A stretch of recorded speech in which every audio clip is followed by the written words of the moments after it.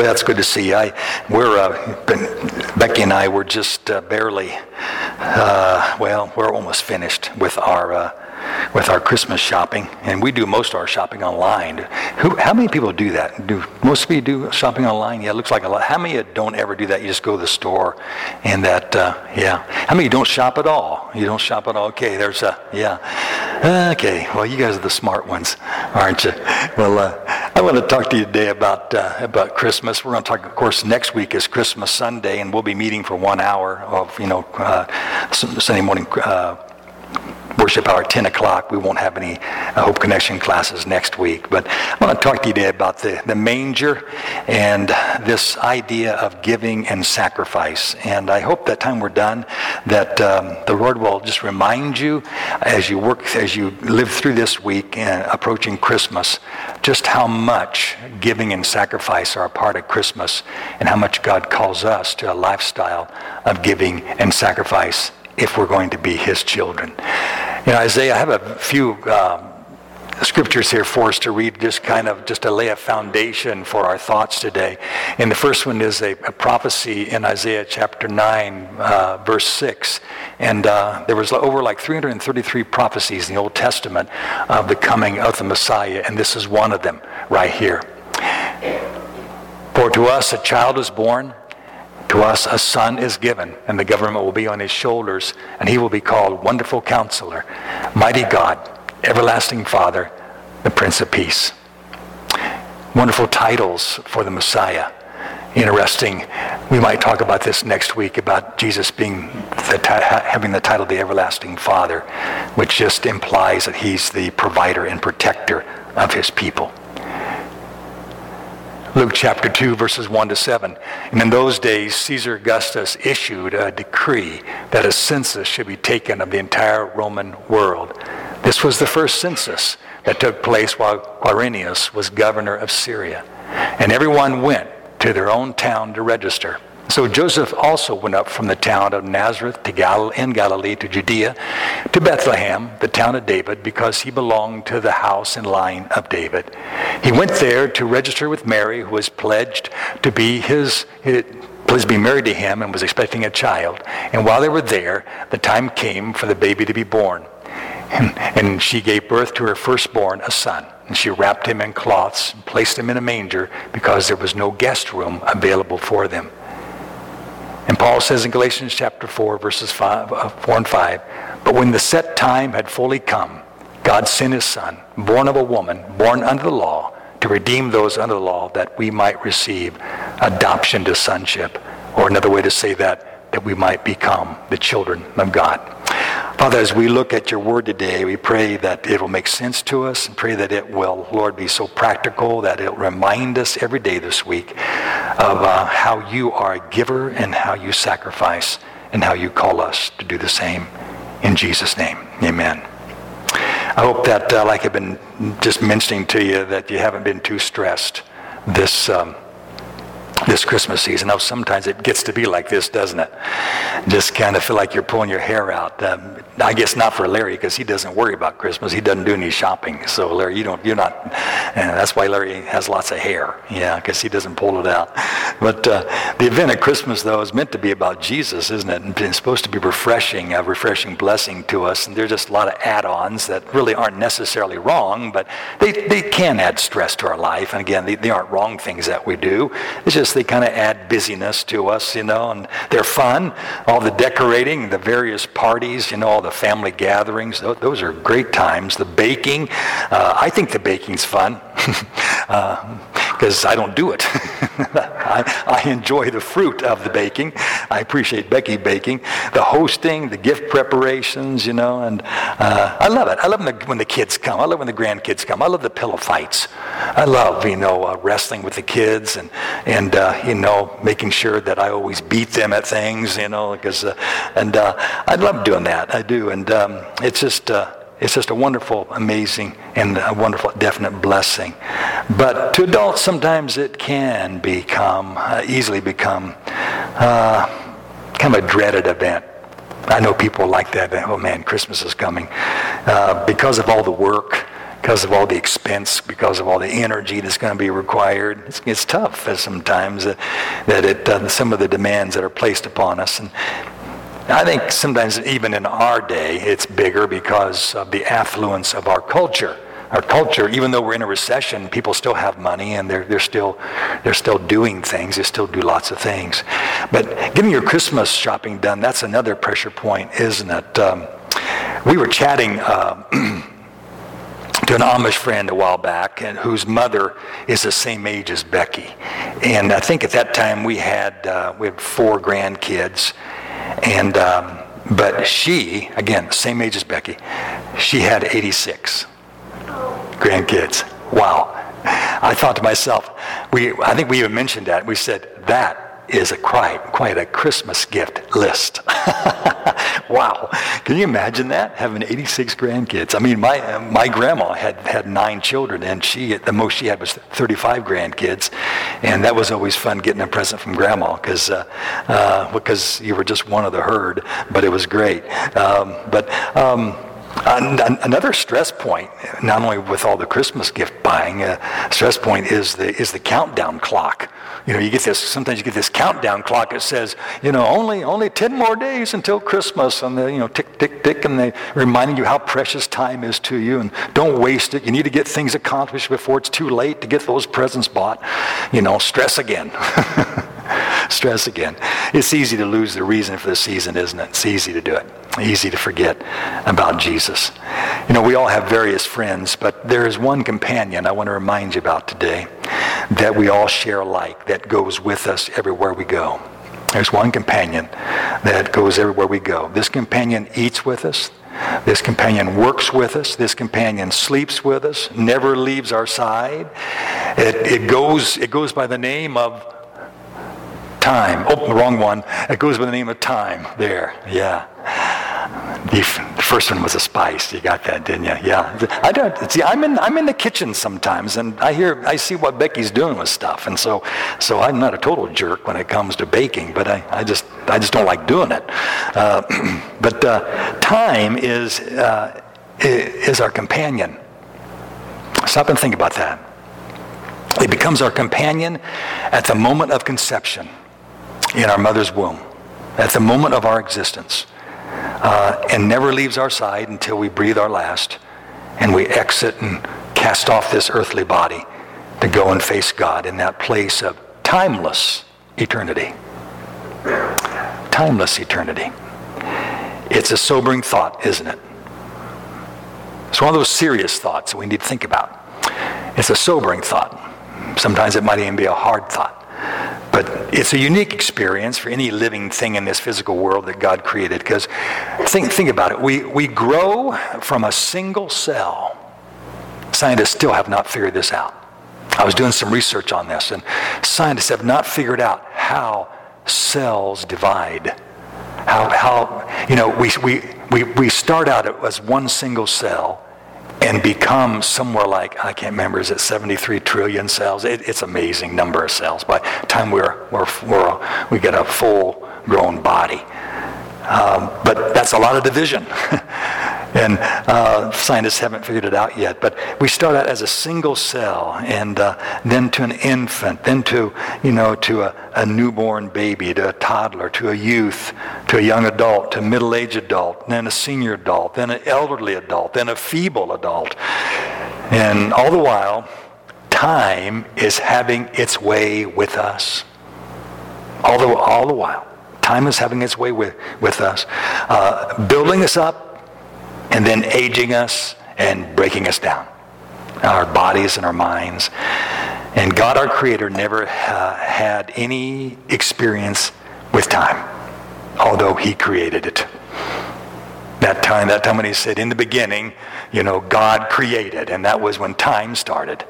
God created time, and yet He had no experience with it, as far as personal experience with it. And then there was Christmas. Then there was Christmas. He planned to subject Himself to time's demands. That's what God did. He planned to subject Himself to time's demands and to its power.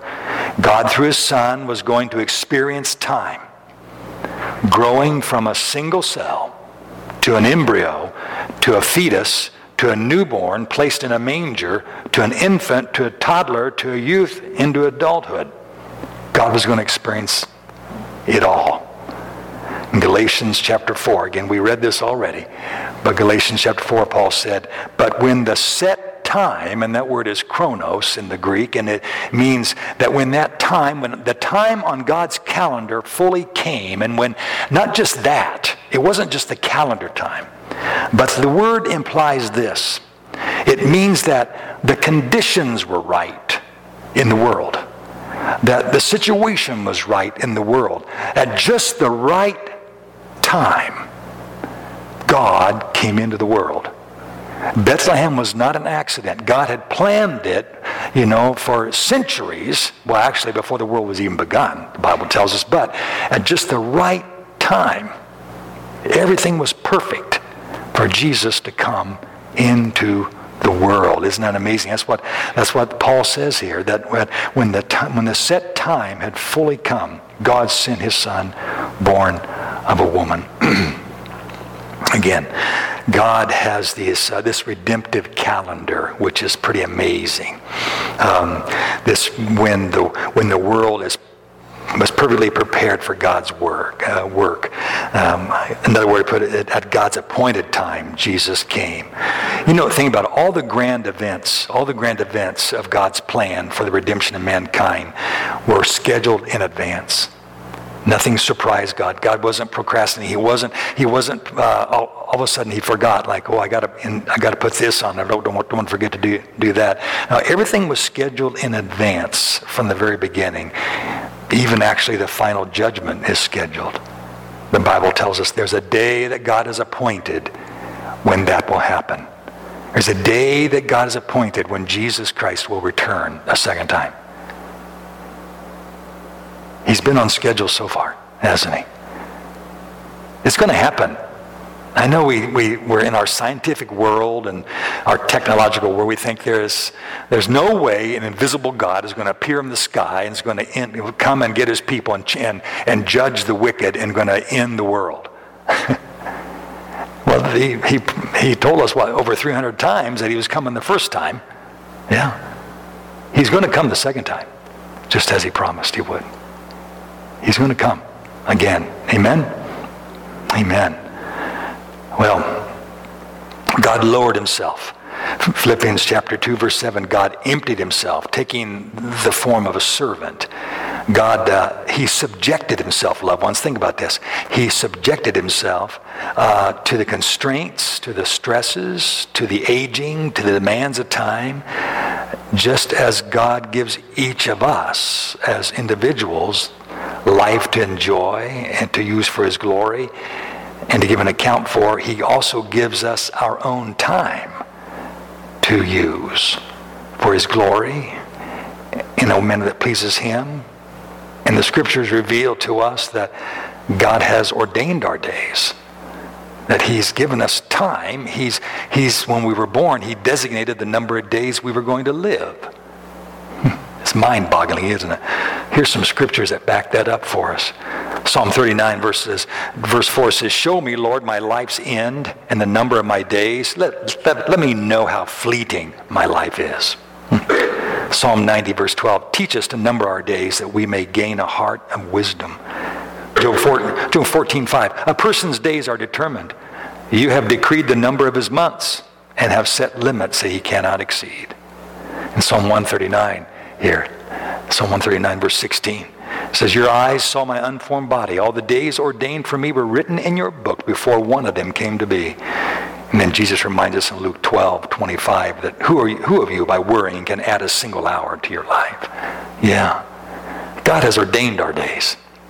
Yeah, he knows. He's given us time, a certain amount of time for us to live. A Christian brother recently reminded me that the end time experts characterize the last days as perilous times. The Bible calls these perilous times because of the ever-increasingly evil character of mankind. And people will actively oppose the truth. Boy, that's going on today, isn't it? People actively oppose the truth. I mean, it's strong. Writing to me, he said this. He said, there is not a lot of time left in your life, mine or for people around you. So we need to stop thinking there is. That's a sobering thought to me. Now is the urgent time to take action with God. Let me read that again. He said, there is not a lot of time left in your life, mine or for people around you. So we need to stop thinking there is. Now is the urgent time to take action with God. That's really important, serious thought for us. When he entered time, that moment in Nazareth, and he didn't enter time in Bethlehem, he entered time way back in Nazareth when Mary conceived. And Jesus came into existence there within Mary, that is. He was already in existence. He was in pre-existence. He was God the Son. But when he entered time, it was in Nazareth there, within Mary.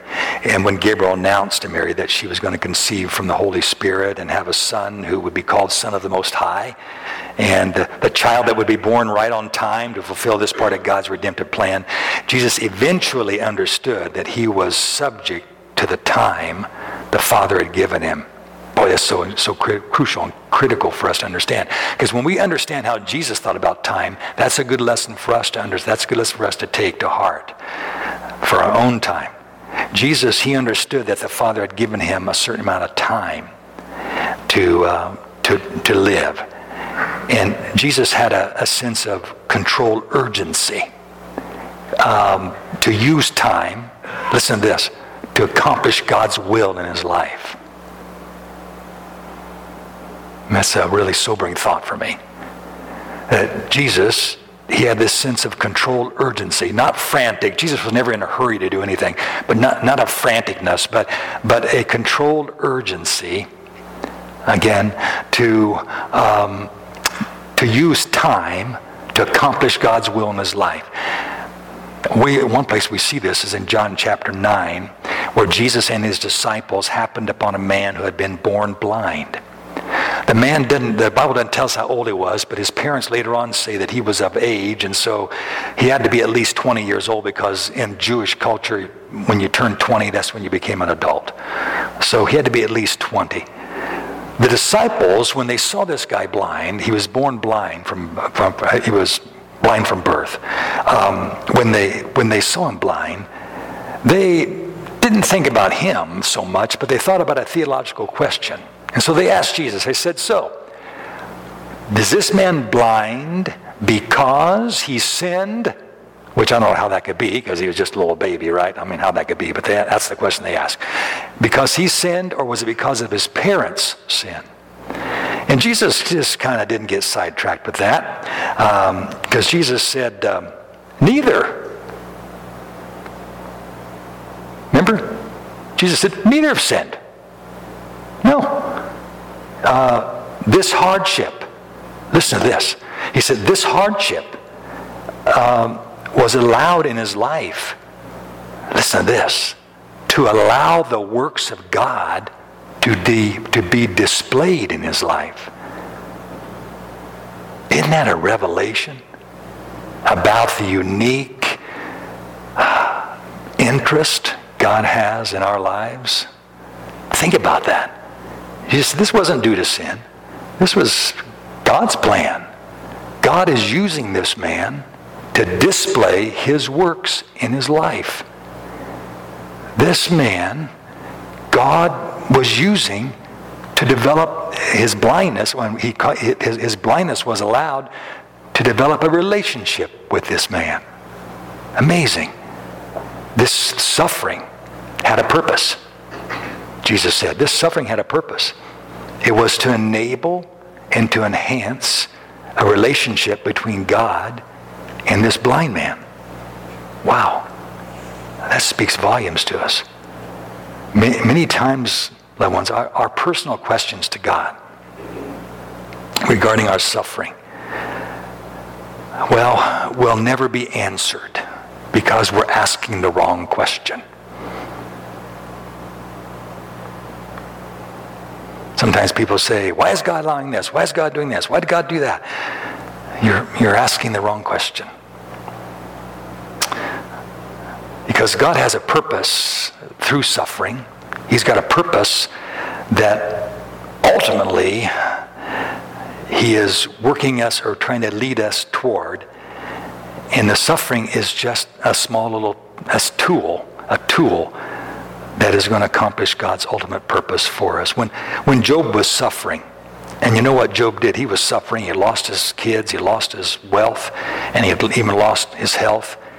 And if you read through the book of Job, you'll find that Job is defending himself all the time before God. In a way, he's saying, God, why are you allowing this to happen? I don't understand. I haven't sinned. I know I'm not a sinner. I know I did not sin, and this is not why this trouble has come to me. But why are you doing this? And he kept questioning God and kind of defending himself and just saying, God, you need to explain yourself.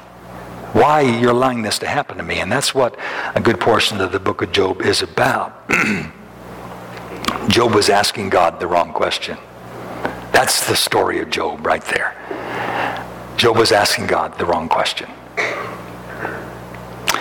And he didn't find out that he was asking the wrong question till finally God had brought him to the end of the trial, and he appeared to him in a whirlwind. And he said, Job, stand up and prepare yourself as a man. You better buck up here because I'm getting ready to ask you some tough questions. And he starts to say, where were you, Job, when I created the earth? Where were you? And he goes through all these many wonderful creatures that he brings out characteristics about them. He said, did you design that, Job? Did you do this? Did you do that? And Job finally just says, Lord, I repent in dust. I spoke out of turn because I realize now that the answer to my suffering is you.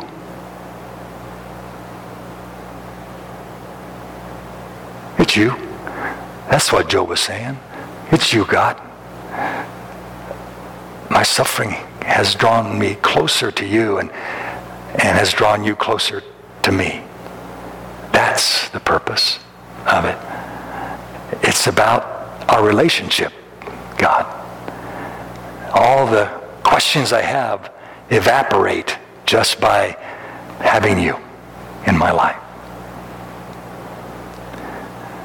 I can't remember who it was, if it was Spurgeon or Moody, but one of them said, when we see God, or maybe it was C.S. Lewis, said when we see God, we won't ask him any questions at all. We'll think of all of our trials and all of our hardships and just say, of course, I understand.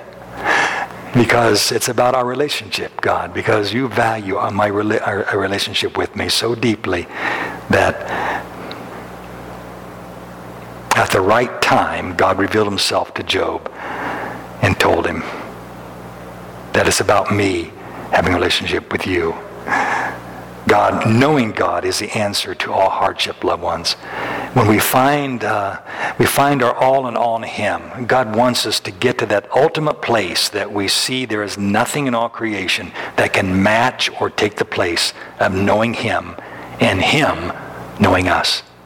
David said in Psalm chapter 16, he said that God was his inheritance. Not heaven, not any of the riches of heaven, but he said, the cup of my inheritance is knowing God.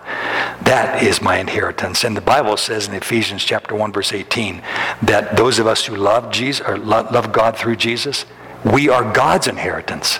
That really all this is about is that in the end, nothing matters. No material thing matters. Nothing, no riches in this world matter. What really matters eternally is our relationship with God and his with us. That's really what he's after. That's what's the most precious thing. That's the most valuable thing to God is our relationship with him. Back to the blind man. Instead of focusing on the blind man as a theological problem, Jesus saw him as an opportunity. Said that God's using this man to work the works of God so that you can see the works of God. God's using this man. He wants to know this man to know him so that his power might flow through him to display his power to the world. And then Jesus said this very interesting thing here.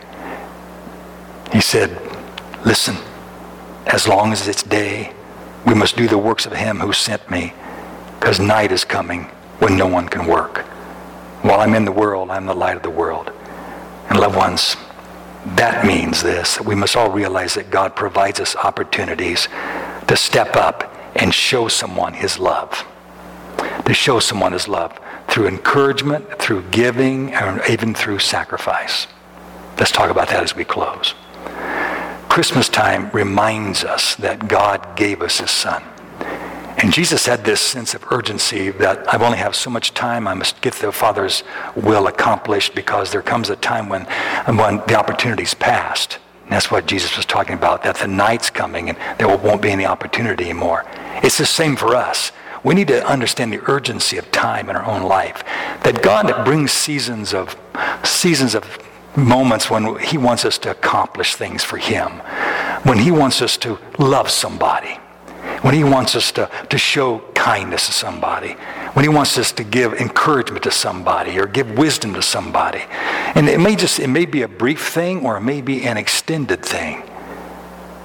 But Christmas time reminds us that God gave us his Son, that he thrust him into time to seek and save those in the world who are lost and to bring them to eternal life, to fulfill God's plan again for their lives. So Jesus reminds you and me this morning that God has a work for each of us to do while we still have the opportunity, we still have the time.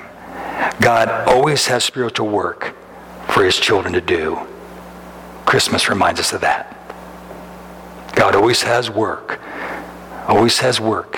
for us to do. Christmas reminds us, first of all, that he's a giver. God is a giver, for unto us a child is born, to us a son is given. You know, God's not stingy. He's not a hoarder. He gives of his love freely to us, and Jesus reminds us that God allowed the rain and the sunshine to fall on the just and the unjust, the righteous and the unrighteous. And he calls to us to be givers, loved ones, as his children as well. He gives us time to use for his glory. And just as Jesus was a giver and God is a giver, he calls us to be a giver also. It's his nature. It's God's nature to give good things. Yeah, you know, we give financially. You know, that's a good thing to do. We give financially to needs, to the ministry of the church, the ministry, you know, people who need some sort of support. You know, we give that. But there's many other ways, too, that God calls us to give. To be a giver like the Lord, we have to, listen to me, we have to get our eyes off ourselves. It is so easy to be negative all the time. To be critical. I tell you, it's so easy to be that way. I've never found the Holy Spirit to work much in my life when you get caught in that kind of a spiral, that kind of a cycle. Always being negative, always wanting your way about the way things should be done, you know. Instead of thinking about, Lord, how can I give? You know, who cares if they didn't do it this way? You know, you might say, who cares if they didn't do it the right way, my way? You know, forget that noise. Think the way Jesus thought about things, you know. What can I do to accomplish the Father's will? To be a giver today, to help someone, to display the works of God, possibly to them. How can I? I tell you, it happens in so many ways. There's sometimes people are so discouraged. They're weak emotionally. They're just been beaten down so badly by life. And they need someone who loves the Lord who will come alongside and put their arm around them and say, you know what? There's hope here. I'm here to help you. I'm here to encourage you. I'm here to be to help you in any way that you might need. It might be some money out of the pocket, or it just might be some encouraging words. It might just be who knows. It might be some sort of a support in some way, a giving of strength to hold them up. You give your time, you give your energy, you give of your resources, you give of your support. And you know what? You don't offer criticism. That would be the easiest thing to do. You say, well, you know, you wrecked your life. You wrecked your life, you know. Too bad you messed that up. What good does that do? The blind man. You know? Goodness. Jesus could have said something like that to him. But that doesn't help at all. You know? You don't offer criticism, but you offer encouragement instead. You offer patience, not frustration. Sure, people are going to keep making similar mistakes, and you got to go back and encourage again. You got to be there again and again and again and again, because you're a giver. You know, in this way, you're offering the love of God to those in need. But you say, that's hard, Pastor. You bet it's hard. It's what being a Christian is all about. You know, I tell you, when God gave to Mary the task of carrying that child, and then to her and Joseph the task of rearing the child, you know what? That was not an easy task. I mean, they were looked down upon. You think, what a great blessing for Mary. Well, yeah, because God's a giver, but also it was going to require sacrifice on Mary's part and Joseph's part. They had neighbors that looked down on them because of how Jesus came about. You know, they sacrificed their reputation. They sacrificed the turmoil of being looked down upon. They were called to travel to Egypt, you know, and back again to face the sneers of the neighbors for years. And that is the thought I want to leave you with, my friends, that as we make our way through Christmas this week, Jesus showed us that glorifying God always means giving and sacrifice. A lot of times when you give, you've sacrificed something pleasurable for yourself. Giving and sacrifice, it always does. That was his life. We are called in the same way to honor and glorify him in the same way. We are called to give of ourselves and to sacrifice in whatever way is necessary for a person to receive the love of God as God makes opportunities available to us. And when he does, and he will, you must act while it is still day, while you still have the opportunity. I want to challenge you with that thought. If you think you're going to make it to heaven, let me challenge you with this. If you think you're going to make it to heaven by sitting on your laurels and doing nothing, I want to challenge you. You're mistaken. You're mistaken, my friends. And God has opportunities that he has. We just open our eyes and see opportunities that people come to us for help, or situations arise where we can help. We can step in and be the Lord's representatives in this situation to someone who's in darkness or someone who is so discouraged. You know, if we think that just being a Christian is just kind of a walking by and that we're okay, let me tell you, we're not representing Jesus correctly. He was a giver and he sacrificed. That's the nature of our God. And I'm going to tell you something. It's if you think you're going to make it to heaven without repeated giving, without repeated sacrifice for the glory of God, well, you better think again, because all of God's sheep, Matthew 25, all of God's sheep, there's two features they have in common with the great shepherd. And that is that they are givers and they sacrifice. Read it, Matthew 25. What did the sheep do for the shepherd? What did the goats do for the shepherd? Yeah. So it's an important thing to think about. Serious. And we are so surrendered to God that, Lord, use me to give, and I know that'll require sacrifice at times. The manger reminds us of giving and sacrifice. The cross reminds us of giving and sacrifice. The tomb reminds us of giving and sacrifice. So how about you? How about me? Lord, as we leave today, we are challenged by your word. And Lord, you have a way of challenging us that is always kind and so oftentimes gentle, and so oftentimes just a uncomfortable nudge that we need to listen, that we need to obey. We need to seriously consider what you're saying to us. Lord, Christmas is such a hectic time for most people. They lose the whole message of what Christmas is all about.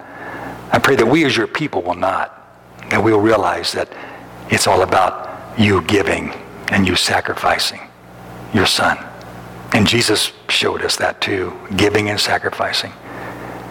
Pray that we, this Christmas season, Lord, will also learn the significance of becoming a giver. And to allow that to be a just deeper and deeper part of our life, and to be willing to make sacrifices, that your love might be shown to people who are in such great, desperate need around us. Lord, we don't think they're there at times, but you bring them to us. You do bring them to us. We pray that we won't miss the opportunity, because the time is short for us. Help us to use our time wisely. In Jesus' name we pray. Amen. Amen. Would you stand with me? And thank you so much for your kind attention. Lord bless you, and give someone a good Christmas encouragement before you leave today.